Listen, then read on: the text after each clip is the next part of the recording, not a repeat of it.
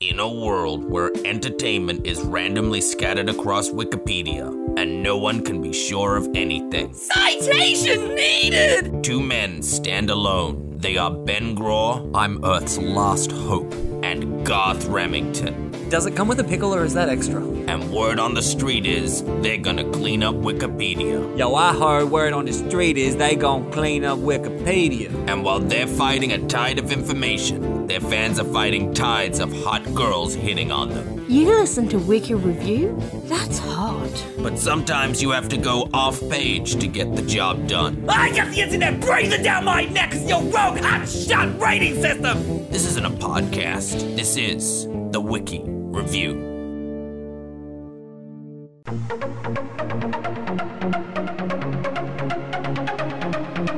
There is like a 90% chance that that's what's going to happen.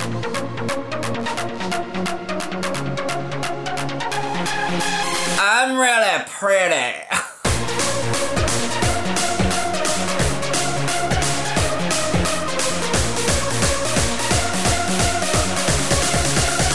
I don't know, are you prepared? 'Cause I haven't hit enter yet.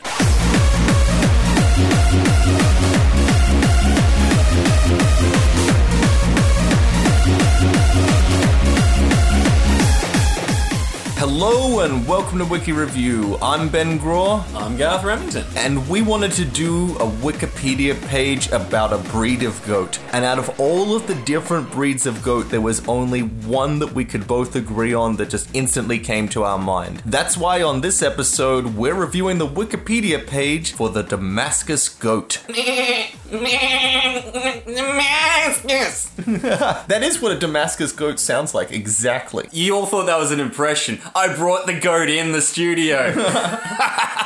Well, it says it's also known as an Alpalo, Hapal, Baldai, Damsim, Shamia, or Chamia. It's called all of those. Okay, Damascus is a place, as Yes. is my understanding. So everyone in Damascus had a different name for the same goat. It's like, this is my goat. His name's Billy. No, his name's Fred. Hi, Fred. No, that's Giovanni. Giovanni the goat, huh? No, it's a Mario.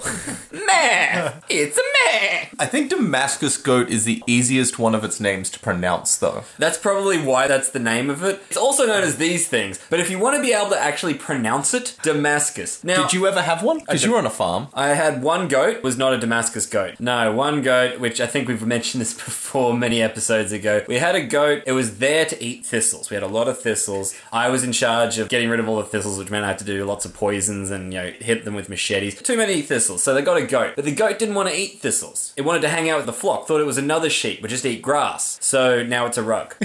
I can't believe you rugged your goat. It's a good rug. Like, you know how people... Do you still have that rug? Yeah, it's at my mum's. Yeah, I know exactly where it is. And Is there part of you where you look at it and just go, sorry? No, actually, let me tell you about this, because it's in what was my dad's office, but it's now essentially a computer room. It's on the floor in there, and... How is that different from an office? Well, because it's not just... Like, it used to be his office. It has a really nice desk in it, and it was where he'd do all his work. And now it has a really nice desk and a computer. Well, now it's like anyone can go in there and use the computer. Fair enough. But every time I'm in there, I always make a note, if I'm ever barefoot in that room, to go stand on the rug, the goat rug. Because it's really nice. Like, it's not in the center of the room. It's over in a corner where you wouldn't normally stand. That goat was your friend, though. Yeah, and he's still my friend. He's still helping.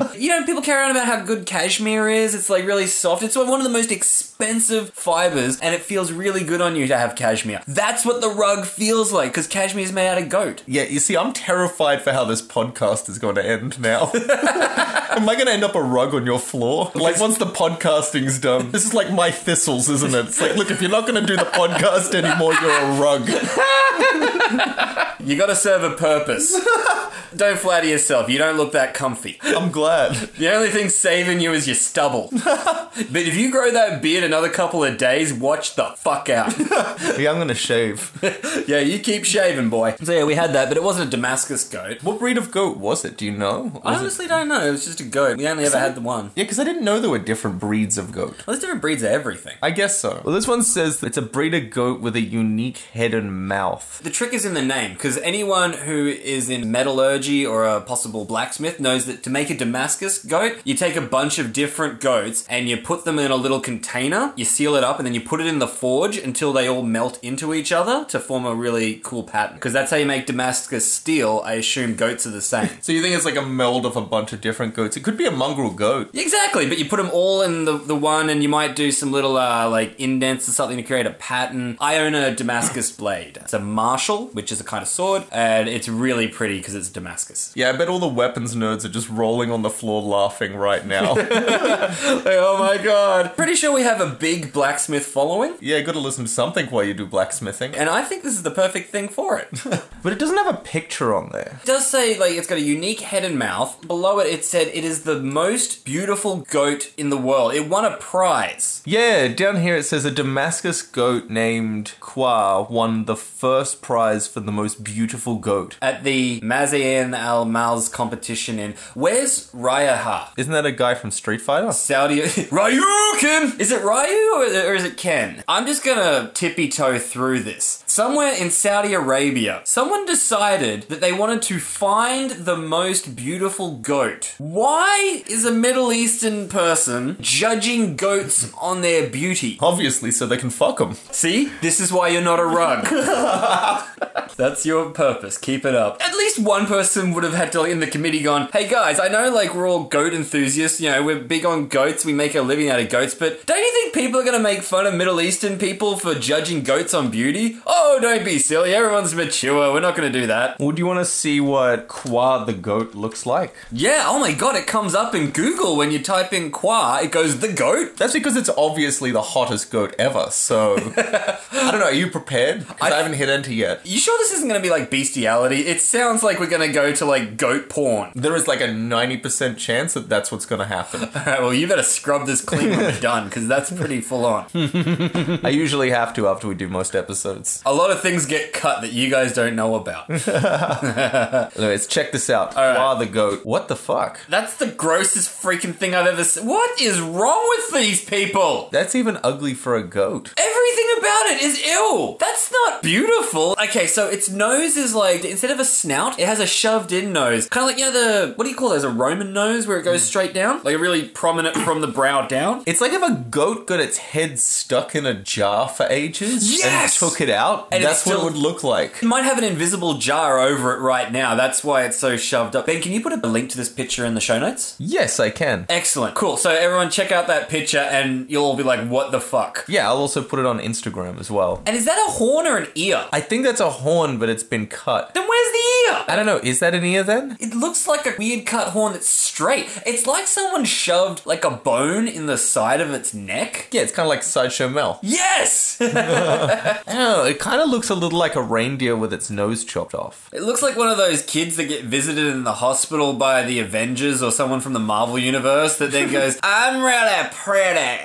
But let's go back to the Saudi Arabians. Maybe it's a cultural thing. Maybe, I mean, it has to be. Do you think you're looking at the face when you're fucking a goat? No, I don't think you're looking at anything. I think your eyes are closed and the lights are off. Maybe you are. Clearly in Maybe I am, yeah. In Saudi Arabia, it's much more acceptable. They had a contest, so clearly it's okay. Maybe it's about the tail. That is a nice tail it has. And that's a nice shag. So I think that's also it there. It's like it has a trunk. I don't know what I'm looking at. You're looking at the most beautiful goat ever. It looks like it has a trunk that it's sucking in its mouth. And its eyes are demonic. Goats have really creepy eyes. Oh, they do. Sheep and goats have these weird hypnotoad eyes. It is Hypnotoad. Hypno goat. Imagine two pupils, but they've been pulled apart. Like, you know when you see the cells multiply from one cell to two cells? Right at that last second before they become two cells, that's what the pupil of a goat's eye looks like. I mean, at what point do you think these people went, yeah, this is the most beautiful goat? Maybe it was the only one that showed up. That's the other Who possibility. came second? Was that guy like really pissed off? And also, if you look in the modeling world, Ali likes to watch the model shows and the, you know, all that sort of stuff where they have like a competition. You know, what's the next top model? I think it's called. What has come up in that, in the American one specifically, good looking girls don't really win. Interesting looking girls win. And this is what this goat is. It's not good looking, but it's interesting. That is true. Like, I could just stare at it for ages. Because you're not really sure what it is that you're looking at. It looks like an optical illusion. You know how like people put the fake arrow on to make it look like the arrow's gone through through their head. That's what its horns look like. Except it looks like a small tree trunk jammed through its head. Yeah, like they've sawn off some really wide horns, but they could also be ears. Everything about this goat is making me feel sick. What's the criteria for winning this? Show up with a goat. Oh, hey, if you look directly behind him, you can see a Middle Eastern guy in the Middle Eastern clothing, and you can see a couple of them. They've all got really fancy chairs. Like, this is clearly a serious competition. I was like, oh, maybe it's the only goat that showed up. No, I think that's like a sultan or whatever you call them in Saudi Arabia. They've got some money. That's a gold chair. I think that every goat in the kingdom was brought to him, and he said, this will be the goat. And they have no shortage of goats in the Middle East, too. Did you know that goat is actually the most eaten meat in the world? Huh, I don't need any. That's why it's interesting. Everything those third world countries do is the most everything. It's like that Mandarin is the most spoken language in the world, even though you know there's only one country that's speaking that in. When you talk about population versus geography, if you want to talk about which language covers most of the globe, English, because it covers over the countries that also speak Mandarin. Do you want to hear the messed up thing? Do you know the country that has the most amount of English-speaking people? China. It's like the people who play the most rugby union, the United States. Get out of here, really? There are more rugby union players in the United States than any other country because there's a lot of people in that country and there's a lot of amateur teams. They are starting to come up on the world stage, but I haven't paid attention in the last 20 years, so I don't know. Maybe they are the world champions by now. If they won, I think everyone else would just give up. Once you lose to America, you're just like, you shouldn't play rugby anymore. Obviously, you're not any good at it. Clearly something has gone terribly, terribly wrong and you need to reconsider what you're doing. Because these people have their own football. These are all the people who couldn't be bothered to play that football, or soccer, or league. Not that anyone outside of Australia really plays rugby league. That counts. They already do have some good sports over there. I like hockey. The ice hockey's good. The ice hockey's good, yeah. Here's what's fun about this, though, because they've got more rugby union players, but ice hockey is dominated by Czechoslovakia and a few of those Eastern Bloc European countries. America That doesn't surprise me at all. Yeah, America never wins. I know, America never wins. And it's because, like, yeah, all their good players in the NHL are from Eastern states. And Czechoslovakia for a long time was the number one team because they have the world's best goalie and no one could ever score on him. That's because it's frozen around there, like, all year round, so there's non-stop practice. Yeah, there's no shortage of practice. They even do better than Canada. And baseball is dominated by Cuba. So America can't even win at its own sports. But they still have gridiron because, well, it requires way too much equipment. Is that even really played outside of America? I know they have teams here, but I feel it's just like people who went, I saw America do it, I want to have a try too. Like, we don't have a professional league. They have it in Canada? Aren't the rules slightly different, though? Yeah, they got a different size field or something stupid. You know, Yeah, they probably wreck it. I think it's just because it's in meters instead of yards or something like that. That's all it is. It's like probably the same size, but they go, it's this many meters. Okay, so that really threw me, that picture of that goat. Because Yeah, it is terrifying. is it wrong that, like, as much as I made fun of the Saudi Arabians for having a beautiful goat competition, I kind of had a picture of what a beautiful goat would look like? And it wasn't that? It was not that. Do you think your goat could have beaten this goat in a beauty contest? The fact that it won means I'm not sure of anything anymore. I don't know what attractiveness in a goat is. I mean, that's a good point. I don't actually know what attractiveness in a goat is. Because I've seen cute goats. Oh, there's a cute little video on YouTube somewhere. Goats in coats.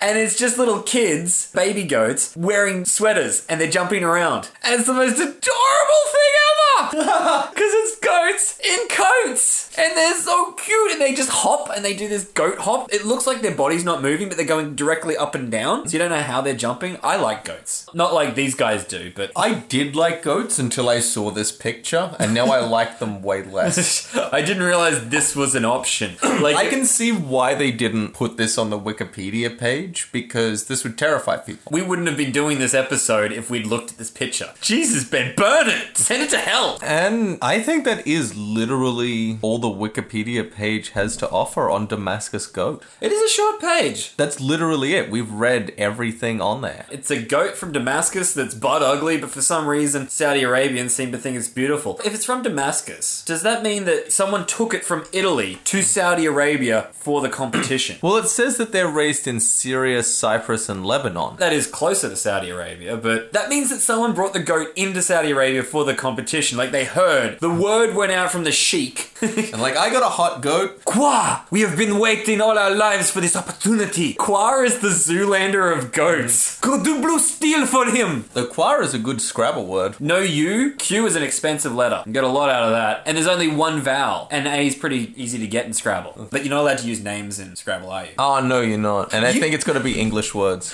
You totally got legitimately disappointed. I could see that. Which I've never played Scrabble either. Yeah, that's why I'm why do I kidding. even care? I'm never gonna. I can see your brain working. Like, if I ever end up in this situation of playing Scrabble, I'm going to pull this one out and it's going to blow people's mind. No, that's not how it works. Ah, crap. Better never ever play Scrabble because I have no chance. I do have a good Scrabble word in the pocket, which is cat, but it's spelled Q-A-T. It's a type of wind. That's a good one. That's a good one because you get the Q. Quat.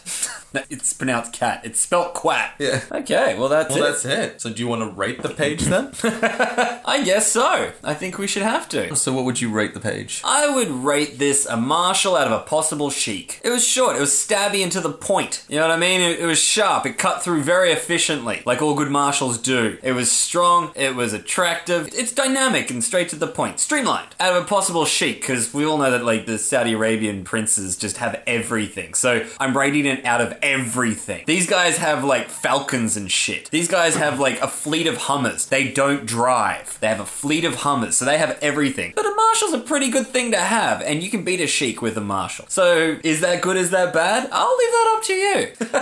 You got all that from this Wikipedia page? Your review of it is longer than the page. I said more words than they did. It's like 2 paragraphs on a page with no picture. I like goats, I told you. I don't know. Is there any number on this page then? 2008, because that's when the goat won the hottest goat award. Well, out of 2008, I would probably give this 1,000. I mean, I guess it's short and it's to the point. It could use a picture, though I am kind of split on that. Now I know what the goat looks like. I'm sort of split in that you should give it points for not having a picture, but also the fact that it leads you to want to look at a picture. It's putting mystery in it. I don't know if that's a good or a bad thing. But yeah, I mean, I guess it was funny hearing that Qua won the GOAT award, but aside from that, yeah, this page has just got nothing on it. Fair enough. We covered it. This is the first page where we read everything on it. I think so, yeah, literally everything. We have read everything on this page. We read more on this page than we normally read on big pages. There's, 3 sentences, 4 sentences on this whole page, and we read all of them. Other pages, they go for paragraphs and paragraphs. We've read the title. I'll tell you what, if you look down now in the show notes is just the text from the Wikipedia page. That's all it is. Oh, and the picture. Oh, yeah, and a link to the picture. All right, well, we've gotten through this much sooner than usual. Hey, does that mean we're getting good at it, or did you just pick a shortcut? I think I picked a shortcut. We'll just do a bunch of short pages to get through it quickly. No, I like the one where we're good. Let's do that. All right, so other than that, I guess we just got the usual stuff to plug. Find us on Facebook, Humidor. Yeah, the YouTube channel, Instagram, Twitter, and you can find all that at humidor.com.au. And you can also email us at wikireviewpodcast@gmail.com. Beautiful. There, I think that's all of them. Excellent. Excellent. Well, other than that, I've been Ben Graw, I've been Garth Remington. and we'll catch you on the next Wiki Review.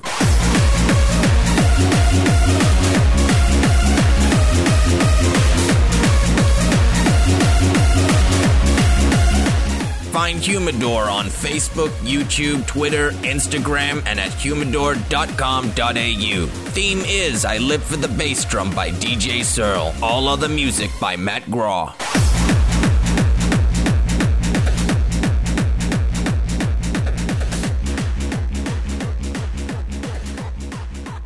So how's your week been? Oh man, I was sick. Well, for a day. Sunday last week, I was sick. Terribly, violently threw up. Vomity sick. Vomit. I ate something that didn't agree with me. Well, obviously it didn't agree with you, yeah. Yeah, It's but trying like- to come back out. Yeah, exactly.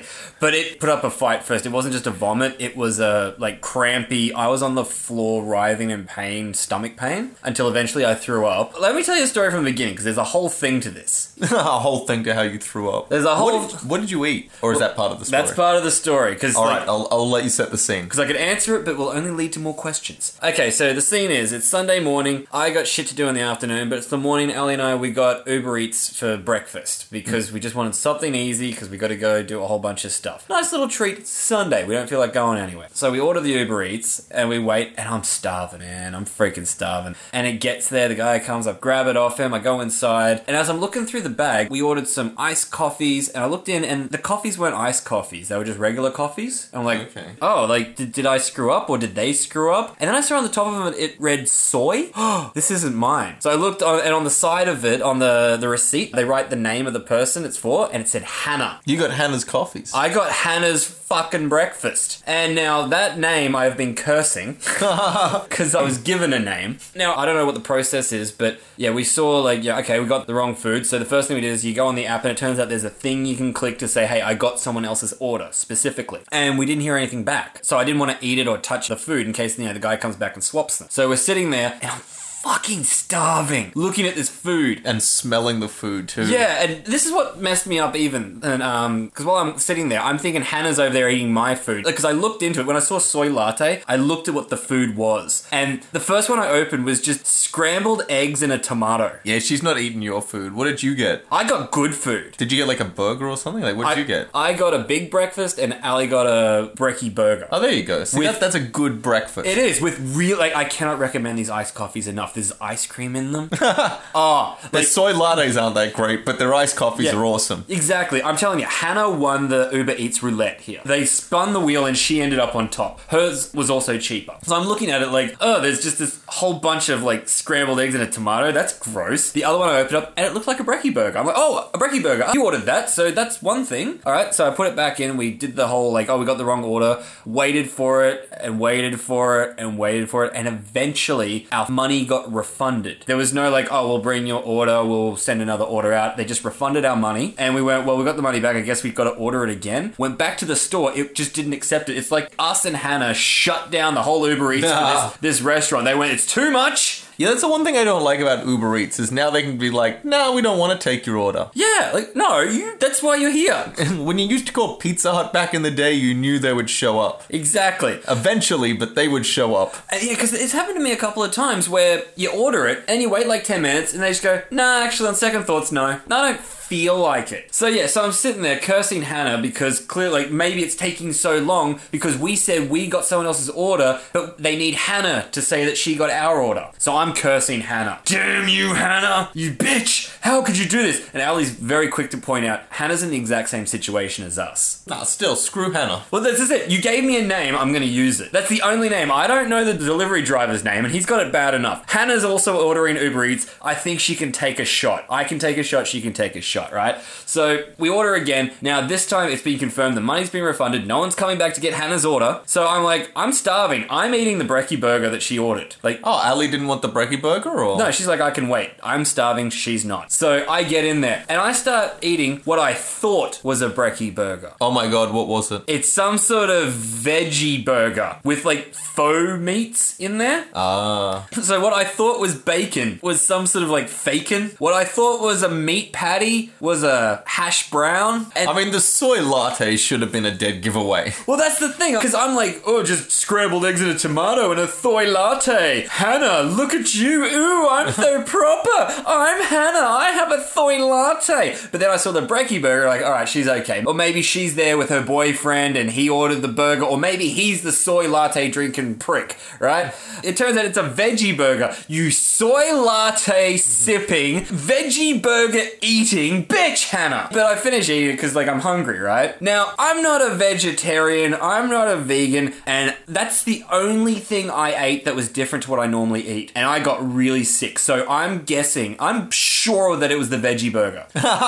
I like that your body just rejected healthy food. Yes, that's exactly my point. It's not used to it. It's like you can eat all the crap in the world. You could live on McDonald's for days. Like, screw that Super Size Me guy, you could double that. I have done that, I'm pretty sure. And I only say I maybe have done that because you include KFC and Hungry Jack's in it as well. I'm quite fine to live like that. I know you are as well. Yeah. You're in the same boat here, but if someone gave you a turnip, you're calling in sick tomorrow. I wouldn't even be sure if you could eat it. I'd be looking at them like they were kidding. I'd be like, seriously, you don't eat this, do you? Isn't this a doorknob? No, it's not mushy. Where's the meat?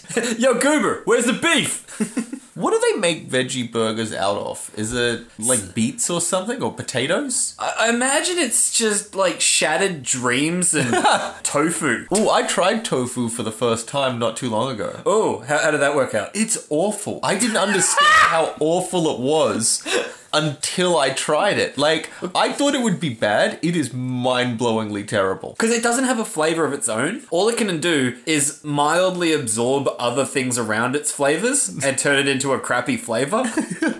But it has the texture of meat. And when things that aren't meat have the texture of meat, it feels disgusting. It's like when you get like a particularly rubbery cheese. I feel like I'm eating a balloon. Did you get sick from the tofu? No, I didn't get sick from the tofu. I didn't eat too much of it. It didn't take me long to realize I didn't like it. You're a smart man. I was starving. I just chowed down. And so that happened. Then the food came. I got my regular meal. I ate that as well because I'm still hungry. And then I'm sitting around. And you wonder why you were sick. You consumed 2 meals. I had one burger and I had a breakfast. The veggie burger? That's closer to a salad than... Exactly. See, where were you when I needed someone to support me? That's just a side. Because that's what I've always thought with veggie burgers. When they're competing as meat, go, we're just as good as meat. No, you're not. Stop being stupid. But we're better than salad? That I would buy. Like, I would take a veggie burger over a salad. Like, if I got a burger and the side was a veggie burger, I'd be way more happy than if it was just a salad. Yeah. It's now in bread, so you can eat it rather than needing a fork. And plus, what's his name? The really funny comedian, the fat guy. He says, salad is not a meal. It's a side. Always has been, always will be. I can prove it. You order a steak, comes with a salad on the side. The salad's free. You order a salad, you just get the side. But you pay for it. Order the steak, you dumbasses. So then about half an hour passes, and like my stomach feels a little bad. And I'm like, that's a bit weird. And then eventually I'm on the floor writhing in pain. I eventually make my way to the toilet, and I don't want to like gross anyone out, but sometimes a vomit is nice. Like it's easy, and it comes from like it just hit your stomach and then comes straight back up. This one came from somewhere deep within me, and it did not want to come out. Like it had to come out, but it didn't want to come out. Dry reaching's the worst. And it wasn't soft or pleasurable. Like, it was just the most horrible vomit I've had in a very long time. And I didn't like it. But after I threw up, immediately better again. It's always the case, isn't it? And I had to go to an improv class. And I'm like, I don't think I can go. I'm like sick. I threw up. I'm like, I can go. I'm better again. I had a shower to get the smell of toilet floor off me. I got in the car. And as I'm driving there, I'm like, I think there's a little after effect in my stomach. Like, okay, it just needs time to settle. I make it all the way to the class, and as I'm about to park, I feel a few more movements in my stomach, and I went, Garth, go home. Go home right now. Whatever you thought you were going to do, you're not going to do it. You were spending a quality night with the toilet. That's right. Oh, yes, I was. Because I got home, and at first I felt a little stupid, because I'm like, I was actually fine. Once I got home, I walked around an hour later, which my class goes for 3 hours. So this would have happened in the middle of, like, trying to do a scene. I cramped up, and I was making sweat angels on the floor. I was just in inconsolable pain. If you could worked a couple of jokes in there, you could have played that as a bit in your improv class. Wow, I really believe you're like a guy in pain. Yeah, you're really committing to this bit. I didn't know you could do this quality of acting, Garth. Yeah, we wiped the scene 5 minutes ago. He refuses to end it. So after making sweat angels and just sweating, and then like I'd feel a little better, I'd go to sit down. But because I've been on the toilet floor for so long, I just smelt like toilet. And I carried it with me because I showered the first time, I changed my clothes, I did it. I had to shower again, but then I felt good afterwards. My conclusion is Hannah cursed the veggie burger. That's your conclusion? That's the only possible scenario which this happened. I ate the burger, I was cursing her, so maybe she cursed me back, and then I ate the forbidden food, and it was not within my realm. I got sick, so my conclusion is, fuck you, Hannah, you fucking bitch. Put some witch spell on me. This is your fault. If I ever meet you, Hannah, you're in trouble. She probably threw out your meal too. I doubt. Yeah, actually, because she's not going to eat your meal. Because what is it, like a meat burger or something? Yeah, meaty breakfast, sausage, bacon, patty, every kind of meat I put in my breakfast when I can. You're even like, if there's any vegetables in there, rub them in meat grease first. Yeah, there is nothing that has not touched bacon grease in this meal. I want a meal that Hannah wouldn't touch. That was really really sad to me too, the thought that she wasn't gonna eat my food, because mine is better. My meal, she won the roulette. It was a great meal. I hope she tried that iced coffee and went, shit, what is this soy crap I've been having? She's probably gone on a meat binge since then. Like, she tried it and went, this is amazing, I gotta have this.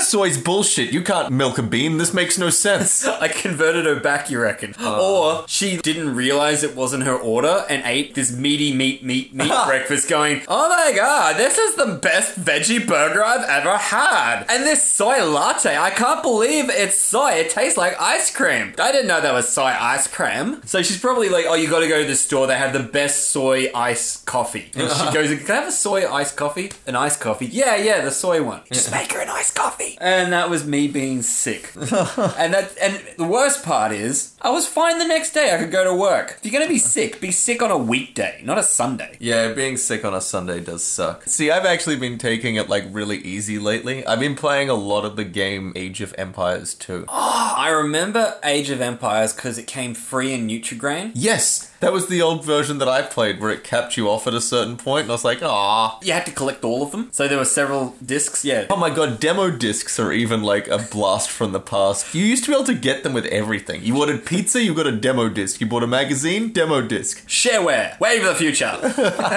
But then I think they realized that demos don't really work because you just end up playing the demo and being like, yeah, that's good enough. Yeah, well, that's just what you get your kids because you're a cheap prick. I think I had more demo discs for my PlayStation than actual games. Yeah, that's quite possible. They're easy to collect and very quick to finish. Same with the computer. Like, there was a time where every game I played was just a demo that I got from something because all I had to do was play the first 3 levels, complete it. It's like, buy the full version. I'm like, nah, screw you. Yeah, no. I got what I needed out of this. Yeah, I got like 60 other demos of other games to get through. They've overwhelmed you with so many demos that you don't have time to play a full game. I would buy the full version, but I've got all these other demos I gotta play. See, I miss demos because if I would sit down and do a game now, it takes ages. I can spend like 3 months trying to eventually work through the game. Back in those days, I could work through a game in one sitting. Yeah. Because it was only like the first level or so. Yeah, you do like at best 3 levels. I got the shareware version for Warcraft, the platform Command and Conquer style. Yeah, 3 levels. Once you've completed it, and you complete it again, and you complete it again, then you do stupid things like, oh, I'm going to chop all the wood, and I'm going to collect all the gold, I'm going to build all the different structures, and then so you're just sitting there milking this stupid level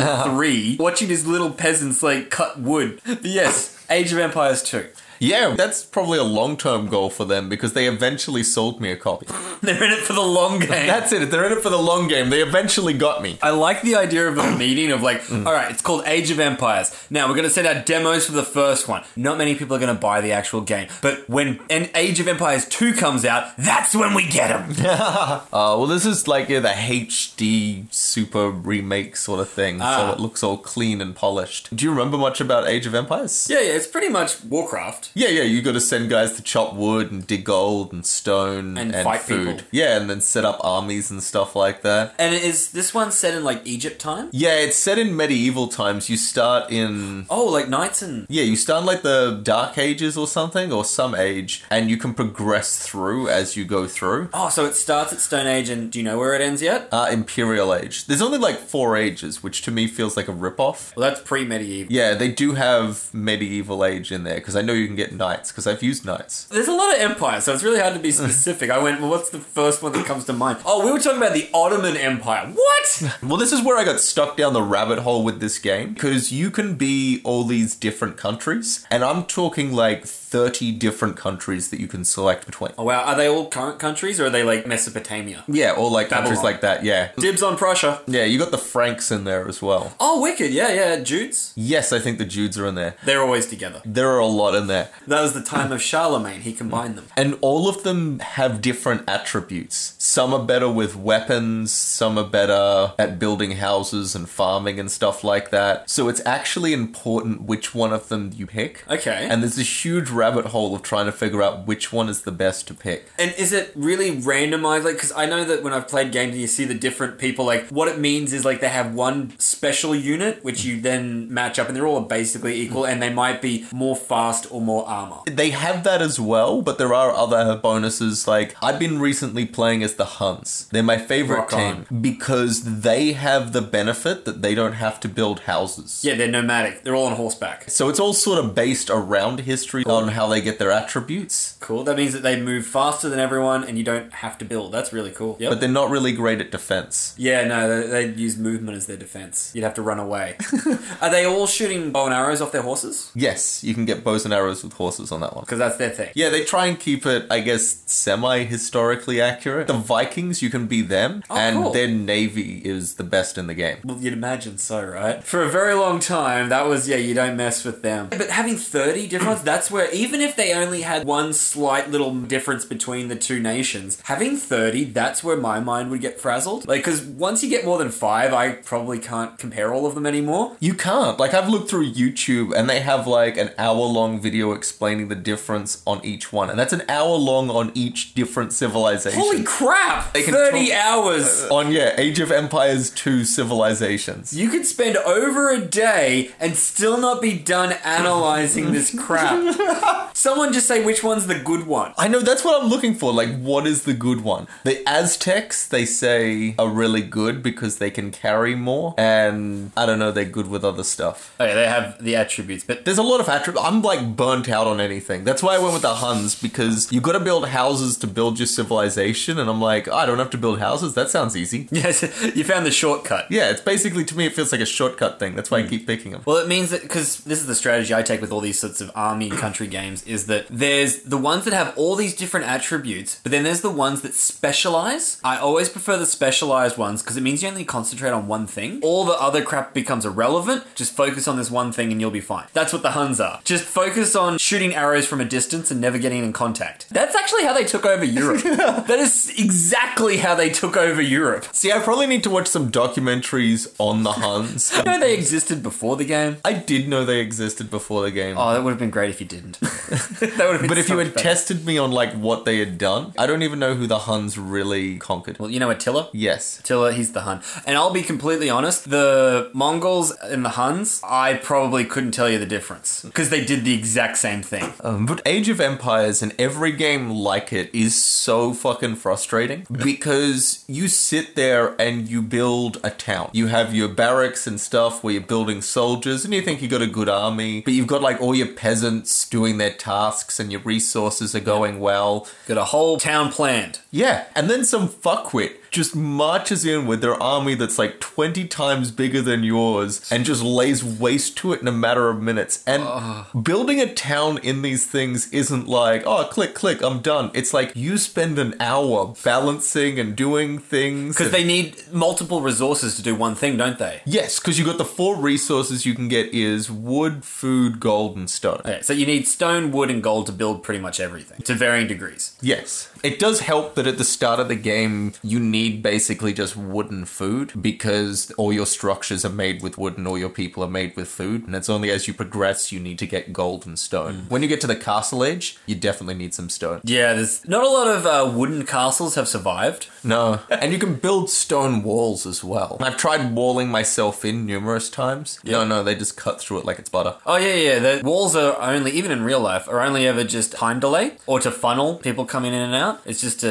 ensure that if you leave an opening, it means they won't attack it usually, unless they can't see a direct way around it. See, I've been wondering if I read, like, Sun Tzu's The Art of War, would that actually help me with this game? Strategy's basically going to be the same, right? I've read it, and yeah, that will totally help you, Ben. It will. It's just... I have actually read it. Well, I've actually listened to the audiobook of it because it's only, like, very short, too, isn't it? Yeah, I've read it, and there's also reviewed, because it's been reviewed by a lot of people, like Cao Cao, the famous general. Oh, yeah. I've got notes from him on it. But I do remember there was a lot of stuff in there about morale and how to utilize that. All of that would not work in the video game. Irrelevant. Yeah, completely irrelevant. I can't starve these people out. Yeah, okay, let's go through it from memory. Okay, so a big part of it is if you're a general, be a general. Don't try to be a captain and don't try to be an emperor. If you're an emperor, don't try to be a general or in other words, stay in your lane. Do your job and trust that everyone else will do their job. What if you're a god standing above it, controlling everyone like a puppet? Because that's mostly the role that I fit. Okay, well, see, this is why this is is irrelevant. Because I micromanage all the time, but I have to, or they just do something stupid. You don't have generals. You are the god, the general, the emperor, and the little soldiers. So that whole section is irrelevant. Don't read that. They talk about when you're in a fight, when you're outnumbered, what to do, or if you outnumber them. Like, if you are 2-1, like if you have twice as many guys, divide your army in two so you can attack them on two fronts. However, in a video game, completely irrelevant because, you know, you just click on your guys and say, go attack those guys. No, they do have commands in there where you can actually get them to divide into two. But then in a video game, it's always best to have all your guys attacking the one person because then they kill them immediately rather than spread out. Because if you spread your troops out, it means it takes longer for the enemy to die and they have more time to inflict pain on you. But if you're clumped together, if they shoot catapults at you, you're more likely to get hit by stuff. So I always start by charging straight to the artillery because they can't hit you if you're right next to them. And if you move, they can't hit you. But then they might get some in the movement if there's a big enough clump. Most of the case and how I get screwed over a lot in this game, they start sending their army to me and my army's trying to defend my turf. And if you're the Huns, that's not going to work for you, is it? No, it doesn't really work very well. I'm thinking I might need to pick a better country. Or you just need to attack quicker. So, and I know that because every time I've played those games, the enemy is just able to create this army so quickly. And it's because I can tell that you do the same thing as me where you just fuss around like, oh, I'd like one of these. Oh, where should I put it? And you want to upgrade the guy so you get the good soldier. Whereas the enemy is just shitting out all these basic foot soldiers. Just all their money gets planted into it and they shove it out. They don't care about the long-term goals. Do you know what I think the game is the equivalent to? It's imagine you were doing something where you got to make a really good sandcastle that was really beautiful and detailed and you were really proud of it. And then you had to stop people who were running towards it trying to kick it. And that's the game. You spent all this time and effort on this sandcastle. Now you got to stop people fucking it over. Well, see, the best defense is a good offense. That saying's actually the other way around, but you haven't even seen the other person's sandcastle that you could go kick.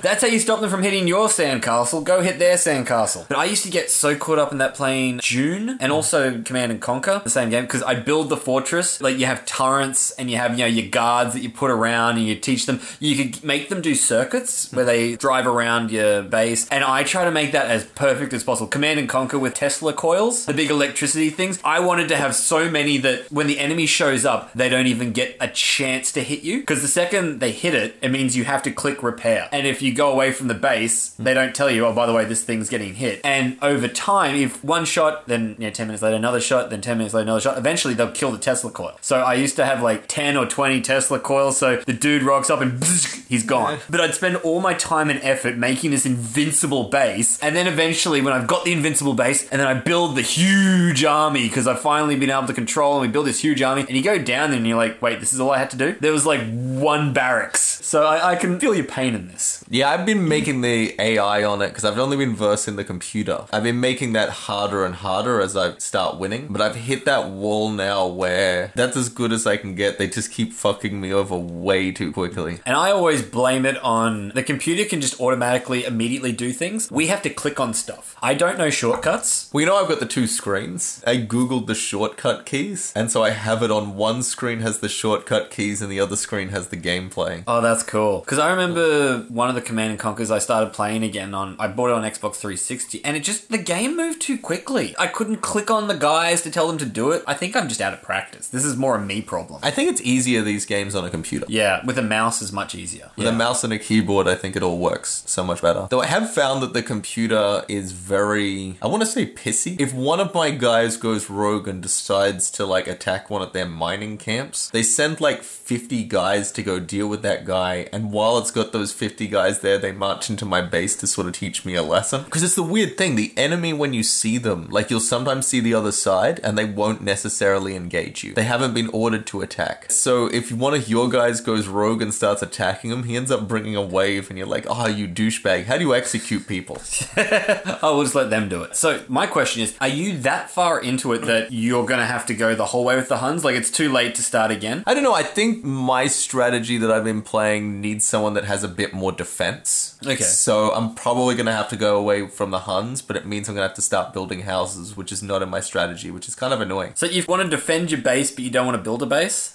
Well, I want to build a base, but houses aren't the only thing you can build. They're just useless buildings that help you increase the amount of population you can have, because you can only have 5 people at the start. But then you build a house, and now you can have like 10 people. Which other other games, it'd be like a farm or something because they need to be able to feed them and stuff. Well, you got to build farms in this as well. There's so many things you have to build. That's why having houses taken off the list is fine. Because I can build churches and universities and blacksmiths. They're all useful. They get you to stuff. Yeah. But yeah, I've got to cut down on that game though, because each match lasts for like an hour and a half. I remember Command & Conquer Red Alert consuming my life. Oh, they're not short games, which is why I've got to stop. You can save it, right? You can. But those sort of games, I don't trust the save because it's like a lot of detail and it's all live actioning. So while it's saving, it might break. I've never really had a civilization that I've wanted to save because usually I get in the first hour, then I try and battle. And then when that goes horribly wrong, it's like, well, I'm obviously not going to save now. Yeah, I already did the stupid thing. Yeah. I should save before I leave and then just keep replaying that moment over and over again, trying different things. I could be like Nicolas Cage in that next movie that nobody saw. Or like Tom Cruise in that video game Battling Aliens movie that some people saw. At least 2 people. Well, didn't you do a puppet show?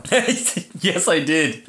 With my improv, because as you know, Briz Funny Fest is over now, but through August it was Briz Funny Fest, and I got invited by some improv people to do a puppet show. You were participating in the puppet show? Yes, I performed a puppet show. That's awesome. An improv puppet show? Yeah. Now, what was your puppet? Let me take you through this, because there's so much background to this that what you're thinking is wrong, and there's no way you could guess what's right because you've never seen or heard of this before. What type of puppet was it? Can you at least tell me that so I can get a visual image? It's a Japanese puppetry art of making puppets out of scrap. What? Yeah. Okay, so what happened was I do my improv with these people, and then one day I get this message of, hey, would you like to join our puppet troupe? That's the only detail I was given. And sounds like a spam email. Kind of does, doesn't it? But there is a game called Puppet in improv. And I thought maybe that's it, where a person is the puppet and you move them around. I thought maybe that was it. But, I told them I don't know how to use a puppet. And they're like, that's okay, just come on down. And it's a Japanese art that one of them learnt at the New Zealand Improv Festival. What you do is you collect random junk, but we used brown paper. You roll up the brown paper into 2 long tubes. And then you make a loop so that it has like a circle with 2 sticks coming off the bottom. That becomes the head and the arms. And then you do another one, which becomes the body and the legs. And then you tape it all together. And then you fill in the head space with paper so the face is filled in. It sounds like a kid's arts and crafts class. Oh, yes. Was it like kindergarteners sitting beside you? No.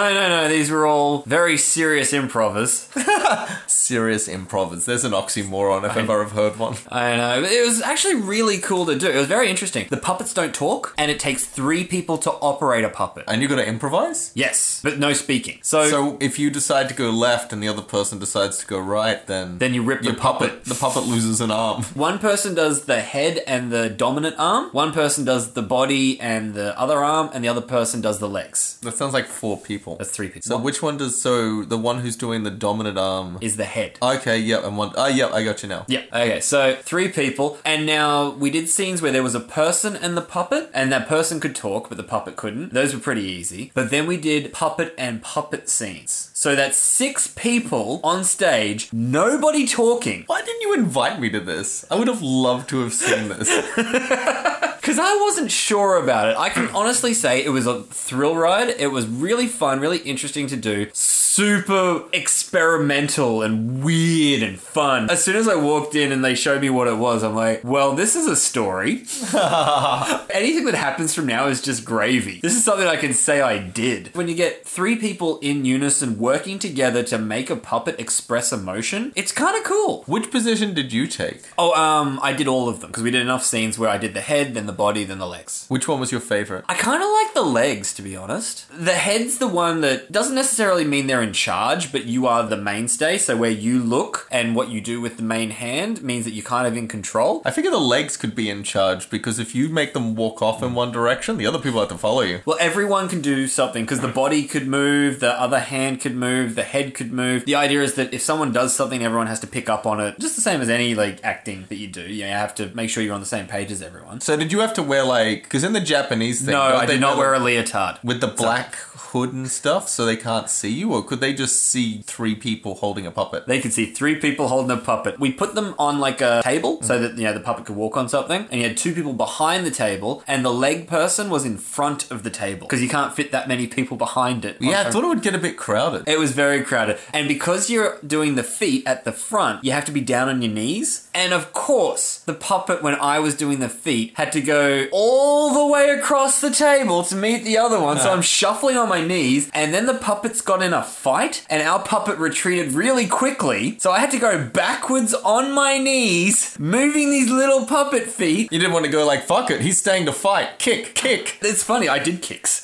I did a bunch of kicks, but the head moved, the body moved, I had to move with it. Did you make the puppet dance at any point? I feel you would have made the puppet dance. No, I didn't get a chance to make it dance. But the thing that I think everyone liked in the audience that I was very proud of, we managed to make it sit down, like going from standing to not just like dropping, but like put an arm down, lean, and then put a leg out, then the other leg and sit down on its butt, and then like kick its feet off the side.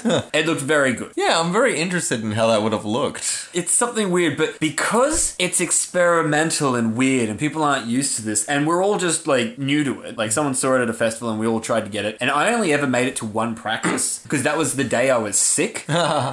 So, damn you, Hannah! But yeah, so I made it to one practice, so I was a bit like, ooh. But yeah, we had scenes where no one's talking. 6 people moving little puppets around. The room was filled. There was an audience, maybe 30 people to fill the room. No one saying a thing. There's no laughter. There's no yelling. There's no cheering. No one on stage. It was a silent room. Because it's a bunch of adults playing with paper dolls. And no one had ever seen anything like this before. Well, I don't think I've ever seen anything like it before. You still haven't. You didn't even know the concept existed. Oh my god, if you do this again, you have to let me come to that. There's a very slim chance of that happening. But it was fun. I'll definitely let you know. And if you're interested to learn about it. I'm interested to watch a show. I figured you'd say that. Yeah. Oh, and it was called Scrunch. That's what we called our troupe. It starts with making the puppet on stage. So the show started with, hello, we are Scrunch. Then we took the paper, rolled it up on stage. We made 2 puppets simultaneously. Oh, so you make the puppets on stage in front of people? Yes, in front of the audience. It's not prepared. It comes out on stage. So that we start off like, I wasn't the person making the puppet. There were the 2 people who were really into it. My job was tape. Like, just get the tape off the roll, make sure they have the long enough pieces of tape ready. So I just stood You were there. the tape guy. I was the tape guy for one of the puppets. So there's a room of like 30 people watching me pull tape off a tape roll. And that is how you whip up a frenzy. See, dying on stage for you can't feel that bad after that. You're like, look, if I put tape on stuff in front of people, then I can do anything. You hit the nail on the head. This is what I took away from it. Why would I ever worry about anything after this? I could read a newspaper on stage and be fine. I remember hearing some advice by Stephen Colbert that I thought was interesting. He said you need to try and make yourself feel as embarrassed as often as possible. Yes. So that way you become desensitized to it. One thing he recommends is just start singing in an elevator. People will look at you like you're absolutely crazy. Just get past that and just own it. Challenge accepted. Oh my god, I would love to hear if you actually do that. Because that's the thing, not even singing like under your breath singing, the more gusto you give it. Oh, because at a certain point it actually becomes hard for the ears because you're in such an enclosed space. Yeah. Because you could mumble it under your breath. You could sing it like audible, so people are like, what's that guy? Or you could just aggressively, overtly sing in an enclosed space to the point that now, instead of you being embarrassed, they feel awkward. Like, are you going to say something? Are you going to tell him to be quiet? I don't want to speak to him. He's clearly a freak. Like, now you've got people afraid to say something to you rather than being like, I feel sorry for you. Oh, how embarrassing. As if you'd sing in an elevator too. Can we do something? Can we make him stop? I don't want to talk to him. Like, that's taking the power back. If you're singing in an elevator, you would think that people would all stare at you and you would be a spectacle. Probably the opposite would happen. They would work really hard to ignore you. They would probably not look at you or make any eye contact out of fear you'd sing at them. They'd be staring at those numbers like their life depended on it. Like the antidote's gonna come out of it. That'd be this guy's time to just see what's in his wallet. Oh, and to up the ante. Because you know they say, like, if you really want to mess with people, stand the wrong way in an elevator. Because people don't like that. You're the last in the elevator, so you're right at the door, and you don't turn around. Now you have an audience facing you because the numbers are directly above your head. And then you start, whoa, we're halfway there. Oh, living on a prayer. I reckon the funny challenge would be if in that situation the doors close, you break into your stand-up set. Do I start as though I was already doing it or from the beginning? From the beginning, the Okay. whole like, hey guys, I'm Garth Remington, happy to be here. Yes, because the second the doors shut, you just act like, okay, now the show starts. Yeah. Like, that's why we're all here. Oh. Oh, that's great. But do Hey. you reckon you could do it? Do you reckon there would be part of you, like, as those doors are closing, you would feel your stomach turning? Because you know every person in that elevator is going to look at you like you're a fuckwit. Oh, yeah, it would be stomach churning, but I think that's why Colbert recommends this, because it's turning it from the pain on you to the pain on them. It's taking the power of embarrassment, and no, I'm not embarrassed. Now that I don't have shame, I have the power. It's like when people realize that, hey, I owe you money, so you have to get it off me. I'm not embarrassed to not pay the loan back. That's your fault for giving me the money in the first place. See, I'm sort of a mixed bag. Like, I could not imagine singing in an elevator full bowl. I Yep. don't know if I could do that, but I feel I could get up on stage and make an idiot of myself without any problem whatsoever, because I feel there's that context. They've come to expect that. They want to see something. You've already been given the approval because the audience is there for a show. Whereas this is that gorilla just annoying people. I think there's that line where if you're singing at a bunch of people in an elevator, they're not actually harmed. They have a funny little story. They're not personally engaged. Yes. It's like a prank call or something that, like, it's annoying at the time, but it's 30 seconds and then they've got a story for the rest of the day. I have a game I play in elevators whenever I'm alone. This happens every time I have to go to a seminar or something. It's like a short elevator ride. I face the elevator door. As I'm going up or down, I imagine that when the doors open, the zombie horde is going to be there. And so I get really pumped up. Like I'm about to fight a room full of zombies. I get really worked up. Like I jump up and down. I psych myself up. I watch the numbers. The tension builds. I take a stance. I'm ready to fight. And then ding, and the doors open. I just pretend like nothing happened. I would love to be in that security room watching the surveillance cameras where the guy's like, hey Jimmy, check this guy out. That's my secret hope that maybe they're bored. They like that. But it's also, they see everyone alone in elevators. I want everyone right now, think about what you do every time you're alone in an elevator. See, I don't know what I do when I'm alone in an elevator, but that scares me even more. Because I'm like, Wait, I don't know, what do I do? What are people seeing me do? It's like when you walk around a corner and you realize someone heard you speaking to someone else, you instantly go, oh God, they heard me. You were just telling them about your rose garden. Like, it's nothing embarrassing, but your first thought is, oh my God, what did I say? Because I'm doing my acting class thing. When they get me to pretend to be a cow or a watermelon or some that. stupid shit like that, that's fine. I could do that all day. Like, that doesn't really bother me. But yeah, the elevator thing completely psychs me out. Because it's not in the context. I see what Yeah. you're saying. I get that. Because you haven't been given permission to do it. And there is always the off chance someone will just hit you. Plus, I've also become that guy in my acting class where as soon as they go, who wants to go up first? I'm like, yo, me. I do that in improv. Like, one of my classes, every week we sit down and then they go, who wants to start check-in? So I just look around like, anyone? All right, here we go. I'm doing it. Oh, you had a monologue or something? Yes, I did a monologue. Oh, how did that go? Yeah, that went alright. And I also got to hear other people's monologues as well. Oh, because we were talking about this and you said that you specifically, because it's about a guy who can't dance. Yeah, he's And- going through like a midlife crisis or something. And we figured that was specifically given to you. Were the other people's, did you think like, oh, that's a bit of a jab at them? A little bit, but I've only got to hear part of them so far. Because the first activity we had to do with our monologues is they got us up in pairs. And we had to argue our monologue with each other. So I would be doing my monologue, and they would be doing their monologue, and we had to have an argument and compete for dominance in the scene. So are you just talking over each other or is it a back and forth? A little bit talking over each other, but it's meant to be a back and forth. Okay. But you're meant to do it it like it's an argument. So I guess when you're arguing with someone, there is a little bit of yelling over each other. So I'd be here like, out damn spot, out I say, 1, 2, hell is merciful, fie my lord fie. And then you come back, you know, tomorrow and tomorrow and tomorrow. Surely it shines upon this like that. Yeah, essentially that. And before we did the argument with our monologue, they wanted us to do a real argument. So we had to pick something that they said was unresolved in our life that we could get mad. And so we had to argue in front of the class about this unresolved issue that we had that was preferably recent. What was your unresolved issue? Am I allowed to ask? Well, yeah, I had to do it in front of the entire class.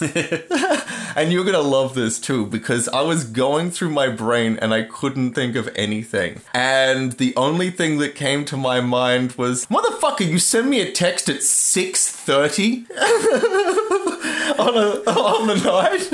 Really? That's the one that gets you. There's nothing going on in my life.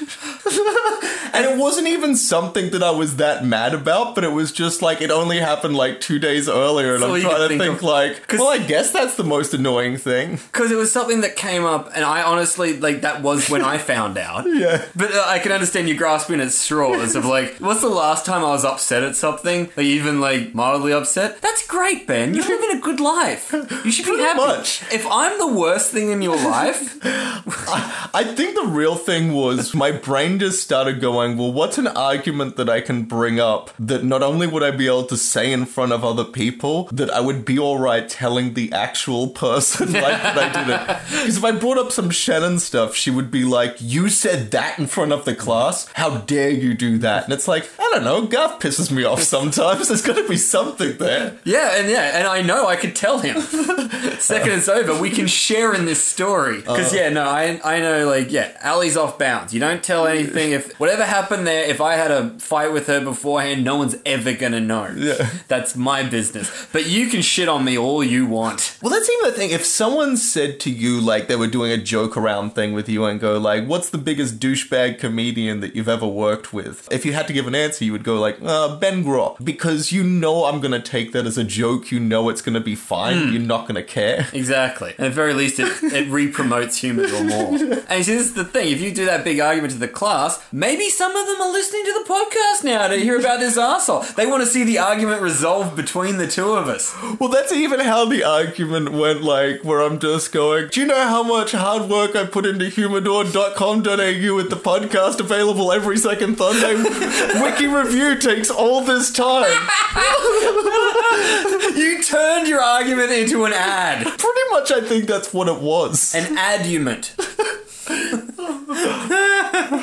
See, I think if you go deep into, like, why I picked this, it has nothing to do with you whatsoever. Just what's a good way to tell people to listen to my podcast? And I tell you, sir, bravo. I am so proud of you. That was a perfect choice. The perfect way to advertise. I love it. So we did our little argument monologues. There was actually one guy who didn't want to do it. Okay. I don't know, give me a fake guy's name. Frank.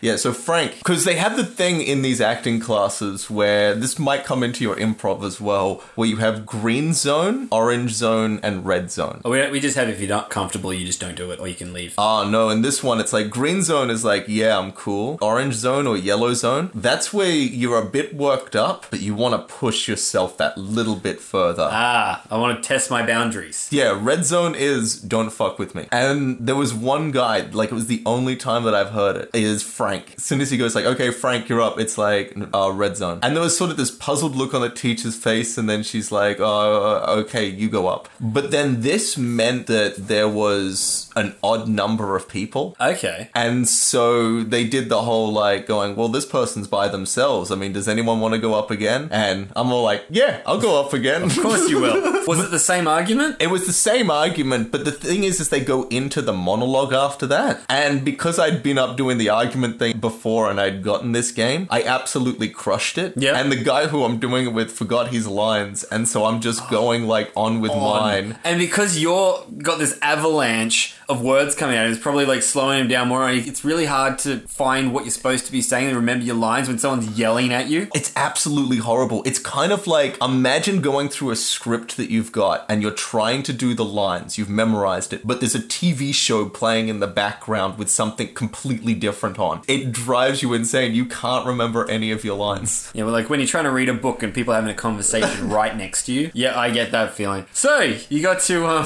stand over a guy with fury. Yeah. It's very empowering, isn't it? I can see why bullies do it. And then with what was left of the class, we got to do some of the monologues, which is why I only got to hear some of them. I got to hear all of them in the argument, but not how they oh want my to. God, I have no idea what any of their monologues are about from that, because it's just people like yelling things at each other that don't even match up. Yep, so and there's it's just like, two and you wouldn't be able to hear one of them the whole time. And the emphasis would be different too. and also people are trying to remember their lines because it's almost impossible to remember it while you're doing this, or even perform it good. So we get up and the teacher picks the first person. Okay. And the person who she picks, I guess, is probably the shy person Just to encourage them. Yeah, it's good to... in the group. And yeah, she did really well. And she is a person who's probably like come out of her shell a little more as it goes. I mean, I liked her and thought she was alright until I found out she was 19. And then I just got like this thing that anyone that age, I'm just like, yeah.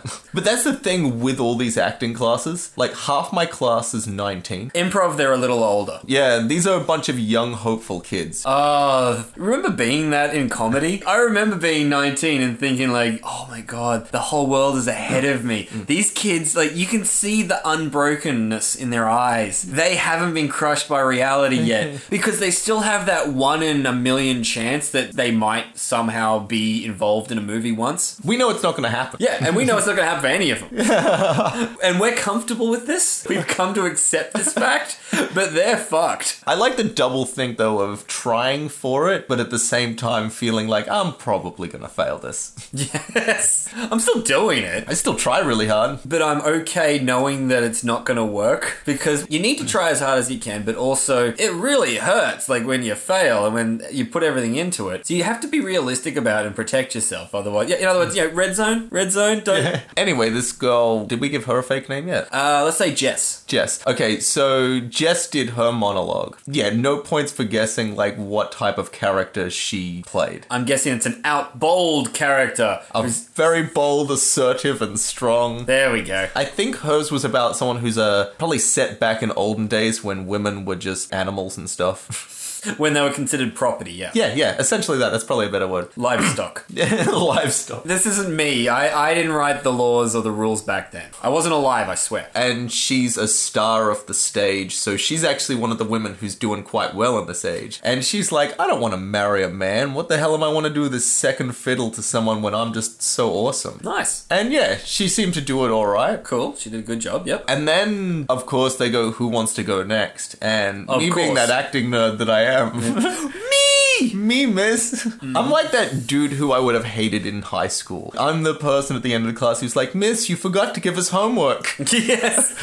Oh my God, yes. So no, I got up and did my monologue. And I guess I only went into like a little bit of detail, but mine is as I'm talking to some woman who used to be the love of my life and now she has a baby with another man. And so I did my scene and then like the acting teacher's like, no, you need to do it with the baby in your hands. And I'm like, okay. So they get a sweater. Oh. And they Oh, so fold it up like a baby. I immediately assumed you were going to mime a baby because all I do in improv is mime things. No, they gave me a prop. You get a prop? I had a sweater baby. Sweater.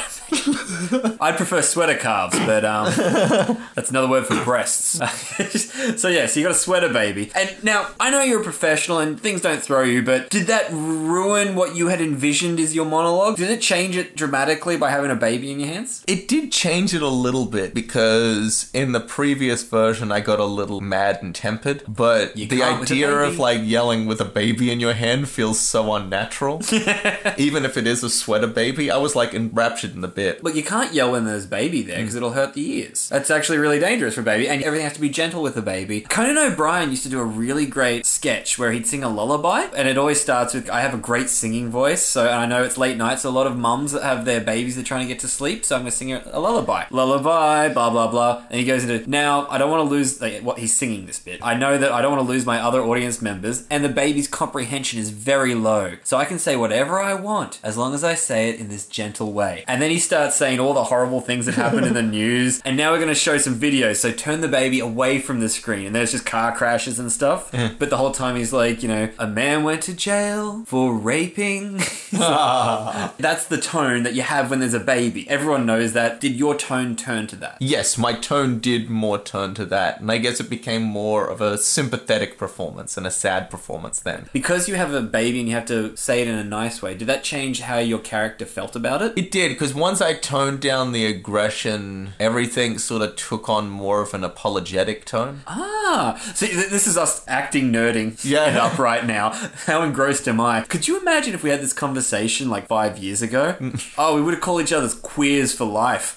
I've actually been like texting Zach going like, look, I went to all this trouble to learn this fucking monologue. Do you want to actually like set this up and film this? It's like a 2-minute scene. I can put it in like an acting show reel. That's true. Plus, I've always like, with getting into acting, I've always wanted to know what a good monologue is. And so they've given me one. Because I know if you left it up to me, I would like pick something from Star Wars or something stupid like that. And it's like, no, give me an acty one. Like one that's actually going to get me a job. Got the range in it, yeah. Yeah. Which is cool. So yeah, I've got those lines committed in my head, so I'm going to try and like do that one properly. Nice. And it seems easy to set up. And I need to cast a girl who just stands there. When you record it, are you going to have a baby? Or do you still think that your director's cut... Oh, no, the director's cut would be the one with the baby. So I'm Your probably... theatrical performance. I'm probably not going to use a real baby, but I'll go a step up from the sweater baby, where we'll at least get like a fake doll, and I'll just try and hold it in a way that you can't really see it. I want you to hold your cat. No, that would not work. That's why I want you to do it.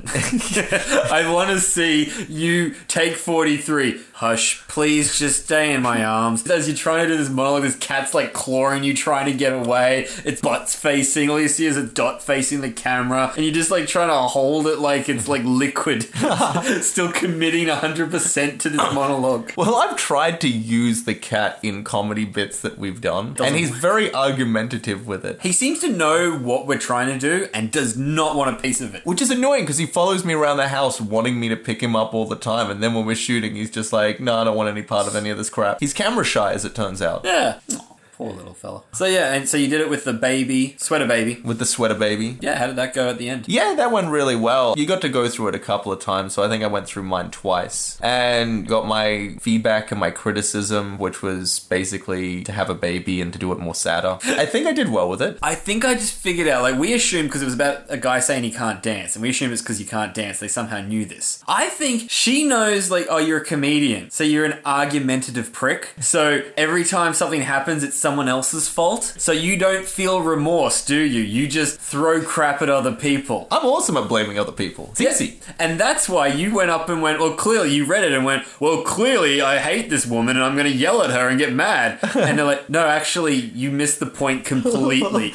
He's sad and he's apologetic. Like, that's how they had to get you to do it. It's like a backwards trick of outside in, they call it, to make you feel sad and sensitive to people. We had to put a baby in your arms because that's the only way your comedian brain was capable of formulating the idea of being gentle to something. That was actually a good point, because when the teacher did say to soften up and be more apologetic, there was almost like, I feel he's kind of angry at her, where I'm like taking this dude's side. I'm like, no, fuck her. Like, I don't care how sad this girl feels. Why does she get an apology? This dude. You don't get this screwed up in life without learning to blame people. But no, the scene did work, and it is interesting how it does change. By doing an outside movement that changes your body language, which therefore changes your tone, which therefore changes the scene. And I'm guessing you did not envision it to be like that at all. No, I didn't. I could tell when you were telling me the story. You were just like, well, clearly this guy's arguing. Well, I thought I would do the monologue like I was talking to the audience, but they actually got someone up on stage with me. So you had to look at her. No, that was the thing. Didn't have to look at her, had to look at him. He was playing Gale. Gale. Ah, okay. Well, Because yeah. they said, who wants to go up and, like, stand with him? And, like, everyone's just sort of, like, sitting there. Because no one volunteers for shit. Except then this other dude's just like, yo, I'll do it. So then I'm looking at him, who we'll just call Gale. Because that's who he was this entire time. Yes. So Gale, who was I'm meant to be talking to. And you could tell in certain moments when I was, like, looking at him in dramatic moments where he's just looking at me like, this is kind of awkward. Like, I don't know what I'm meant to do. Do I have to look back? Because I'd rather not. Am I just an eyeline or am I performing too? Like, What's do up? I have to respond to this? What's my motivation for this scene? I also don't want to throw you off. See, now, if that was the improv class, he'd be talking back to you immediately. Improv, people are much more willing to volunteer because it's spontaneous. That's why they're there. The person who volunteered would be a very eager to be involved person, so just stand there so that they have someone to talk to. Within 3 lines, they're talking back to you. Within 5 lines, it's their scene. Your monologue is gone now. Then after me, you had an older woman who was named... Come on, this is your improv. Oh, it's a woman? Yeah, older woman. Hazel. Hazel. Okay, so... Good older woman name. Yeah. So Hazel, she had to do a script where she was sort of this, I want to say sort of doddering old woman, Okay. but someone who didn't seem completely all there. But it was also this sad story of like she was reading a letter from her ex-husband who used to like domestic abuse her all the time. And it's like, he wants to get back with me. And having to react to that. All the things are kind of sad. But actors love crap like that. Like, they eat it up. I get to be sad. Oh, I get to make tension and make everyone feel uncomfortable through my pretending. Like, a comedian wants to relieve tension. Actors just want to build it until everyone wants to die. And this is going to sound messed up, but hers is actually the funniest one that I've heard so far. Because of the way she did it, or... Because I actually think it's because of the script, because it is so dark in this weird, quirky sort of way. I think I know exactly what you mean. Like, at a certain point, the darkness, like, it's ridiculous when they keep piling it on. It's the ditzy blonde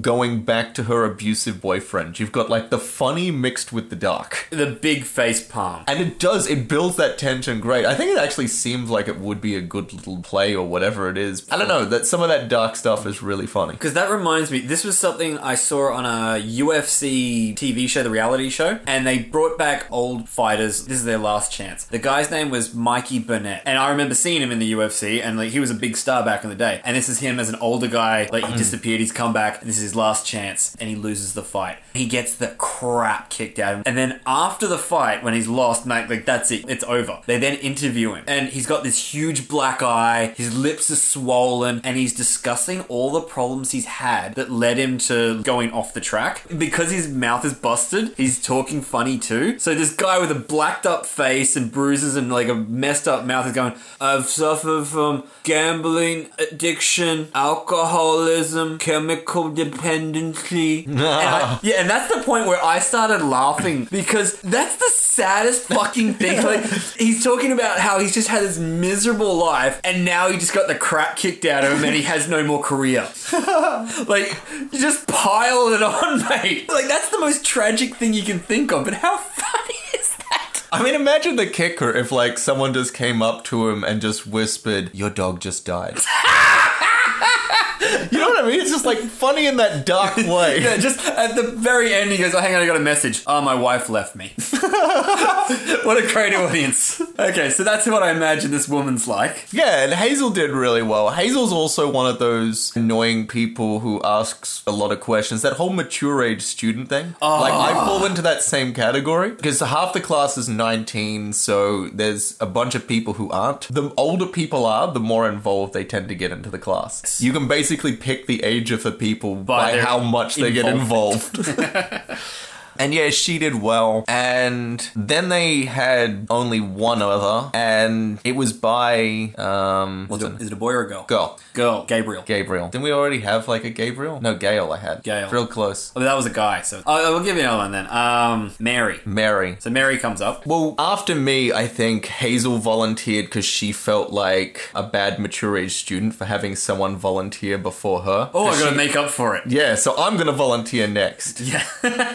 Then Mary, I think, volunteered after Hazel because in the first class, when they're going around saying who they are, Mary was telling us about this play that she did, and she goes, yeah, it was good. And that's when Hazel speaks up and goes, tell them how long you got the script before you had to get up there and perform it. And it's Wait, what? 24 hours. And that's when I found out that Hazel is actually Mary's mother. Dun, dun, dun! Oh, and you had to contain like an eye roll of like, oh no. Oh, when she's doing that bit of like, oh, tell them about this, I'm sort of looking down at the floor because I've been in that moment before. Like, I know... The cringe factor. My stepmom is amazingly like that. When I go over to my dad's for dinner, we'll be sitting at the table and my stepmom will go to like my brother Jack, go, oh, Jack, you won this award at school. Tell Ben about that. I won an award at school. That's pretty much how we respond. Tell him what for. Tell him it was for your cross country. I won an award for cross country. Tell him what place you got. He got first place. Tell him.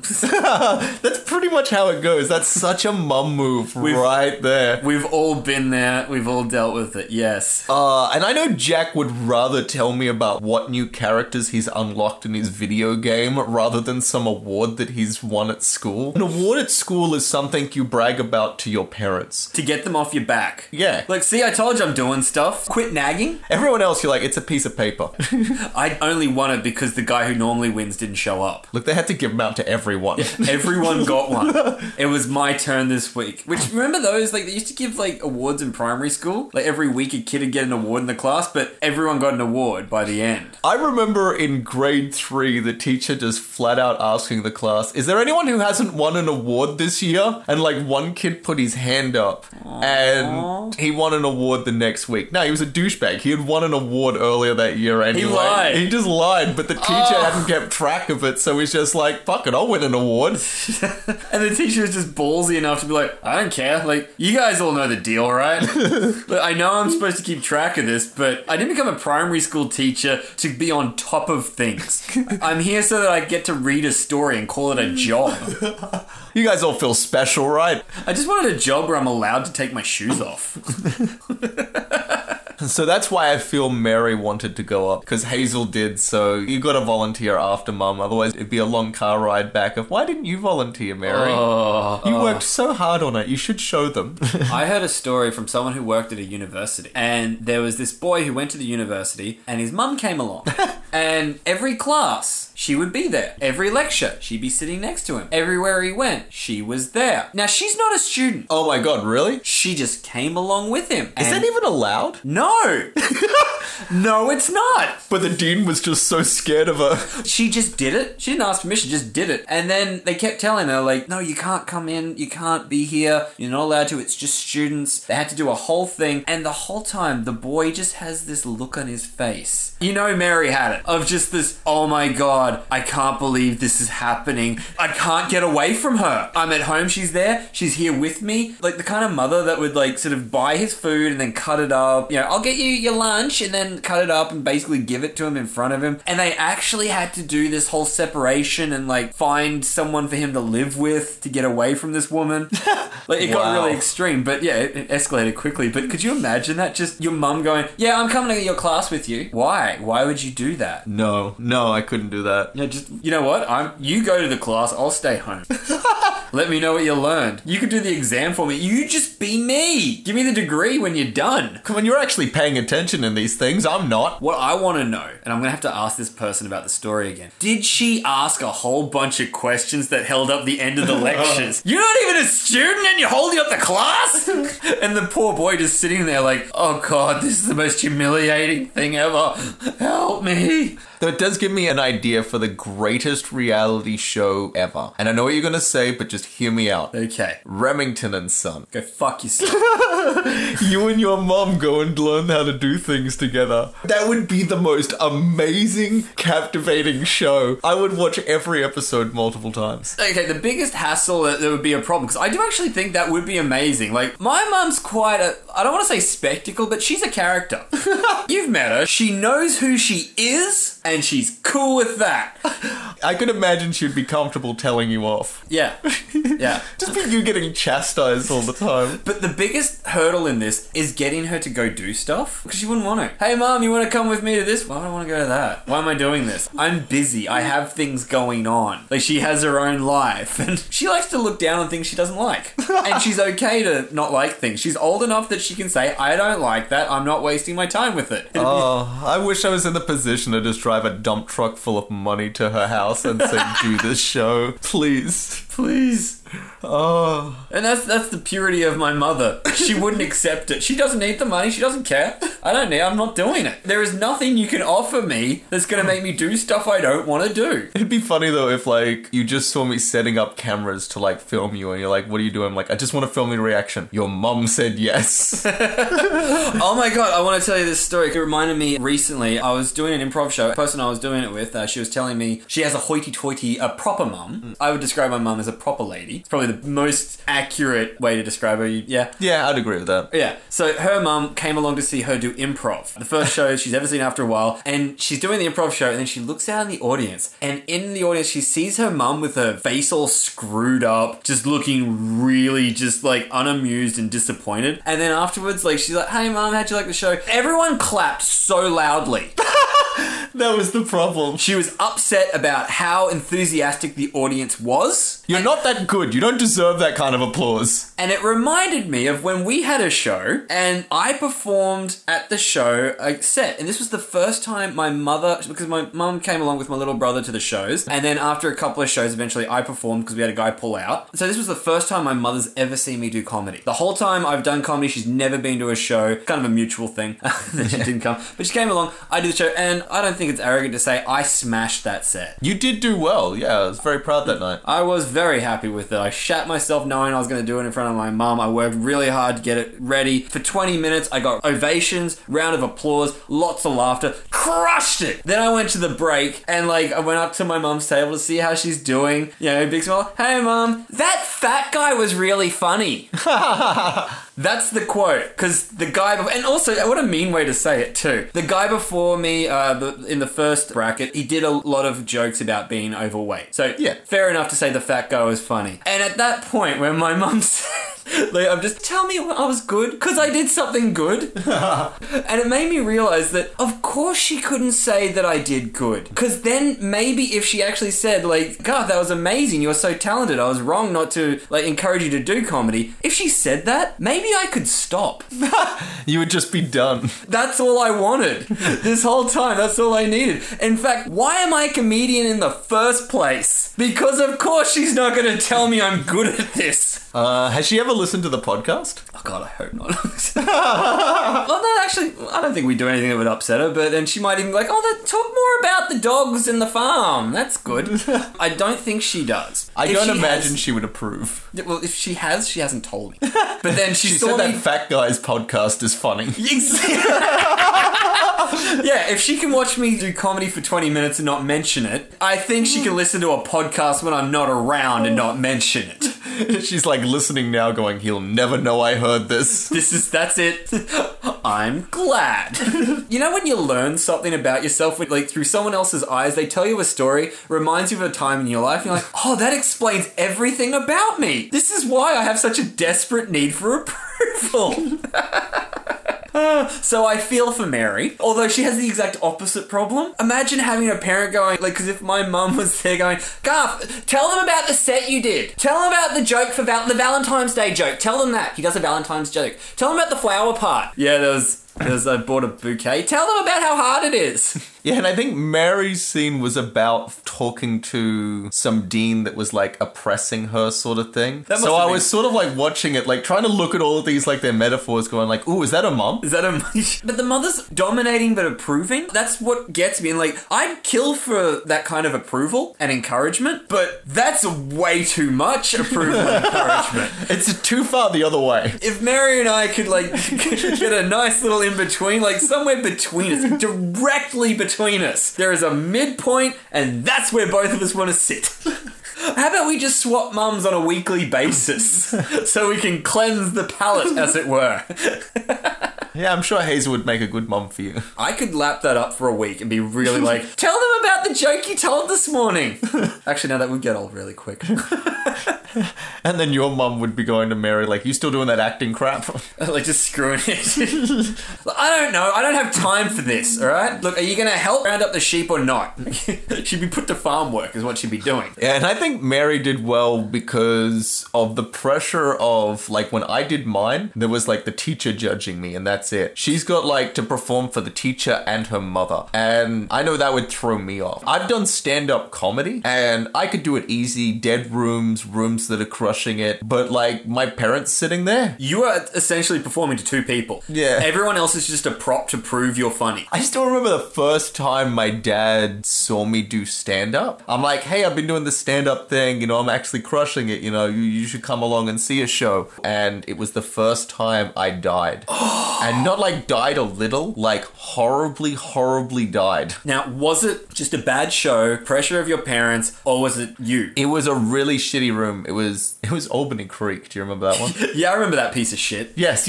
Although, that was the first room I really crushed it in. Was it? Yeah, it was just a good night. I actually didn't go back there ever again. When they said to me, like, oh, can you do Albany Creek? I was like, oh, I'm busy that night. I was always busy on the night that ran. Okay. I could do all the other rooms on the circuit, and then when it closed down, I was like, good riddance. Now I don't have to say I don't want to do it anymore. I had a fan at Albany Creek. It was really? Yeah, this girl, she, I had a subwoofer joke. That's what it was called, the subwoofer joke. And I'd rock up to, oh, are you going to tell a subwoofer joke tonight? Tonight and every night. I guess I have to now. Yeah. Hey, you gotta play the classics. It's weird for comedy, isn't it? No, Do you still do the subwoofer bit? No. What is the subwoofer bit? Okay, it's hard to do on a... I'll make this work. Okay, I don't have a subwoofer in my car, but occasionally I like to stomp the floor and pretend. So, you know, I pull up to the lights next to a girl I want to impress, then I start stomping my foot. Won't you take me to a funky town? That's the joke. Your foot is your subwoofer. Yes, I stomp the floor. It sounds really good on stage because when you stomp the floor on a stage, it sounds like a subwoofer. I can see how that bit would work. Maybe I'll bring it back, huh? It's kind of like you're doing your own one-man stomp performance. But that was the first room where I'm halfway through a set and I'm telling a joke and I suddenly become aware that I can't hear anything but my voice. The room is completely silent. And you shit yourself when you hear silence and you're a new comic. But then I realized everyone's listening to me. That's why it's silent. And then when I got to the punchline, the room just erupted. And that was the first time I got like that real, like, I owned the room. And it's such an addictive feeling. Oh, it's amazing, isn't it? Yeah, I keep thinking I should get up and do stand-up comedy again. Yeah, I've been having a little break from stand-up, but I'm getting back in soon. You should too. Yes, sir. That sounded like a demand right then. It's you. Get back into stand-up now. Yeah, I know what you like. And if I'd say like, yeah, you should consider it. Ben, I'm telling you to do stand-up. All right, fine. Fuck you, I'll do it. Let's do a show and invite all our parents. Just them, no other audience. You and me, back to back. I've always thought that would be an interesting stand-up special to do, where you set it up like, I would just set it up in my house, and you just invite around family and friends, and you film it, and you do your set for them. Like Sarah Silverman's We're All Miracles, where there was 39 people, but way smaller, like a quarter of that. Like you're actually doing it in your house with like, you put up staging and like curtains. Like you've gone to the full hog in your house, but it's still just a stand-up show in your house. That's cool, which is nice. I think that would be good. And you know that there would be a good audience. That's the theory. You'll find out which one of your people are supportive and which aren't. I'd rather we have your friends and family, because my family's not going to laugh, and my friends, they'll bring up a topic, and they'll want to talk about the topic rather than listen to the joke about the topic. Did you see about this Pakistani woman in the news? Yeah, I read that. Hey, did you know this? And I also saw another article below it. Can I tell my joke, please? We're recording. This is embarrassing now. Oh, Jesus Christ, that is the time. I better get moving. Oh, shit, yeah. All right, man. All right, well, this has been fun. All right, well, I'll catch you next time. All right, see you later.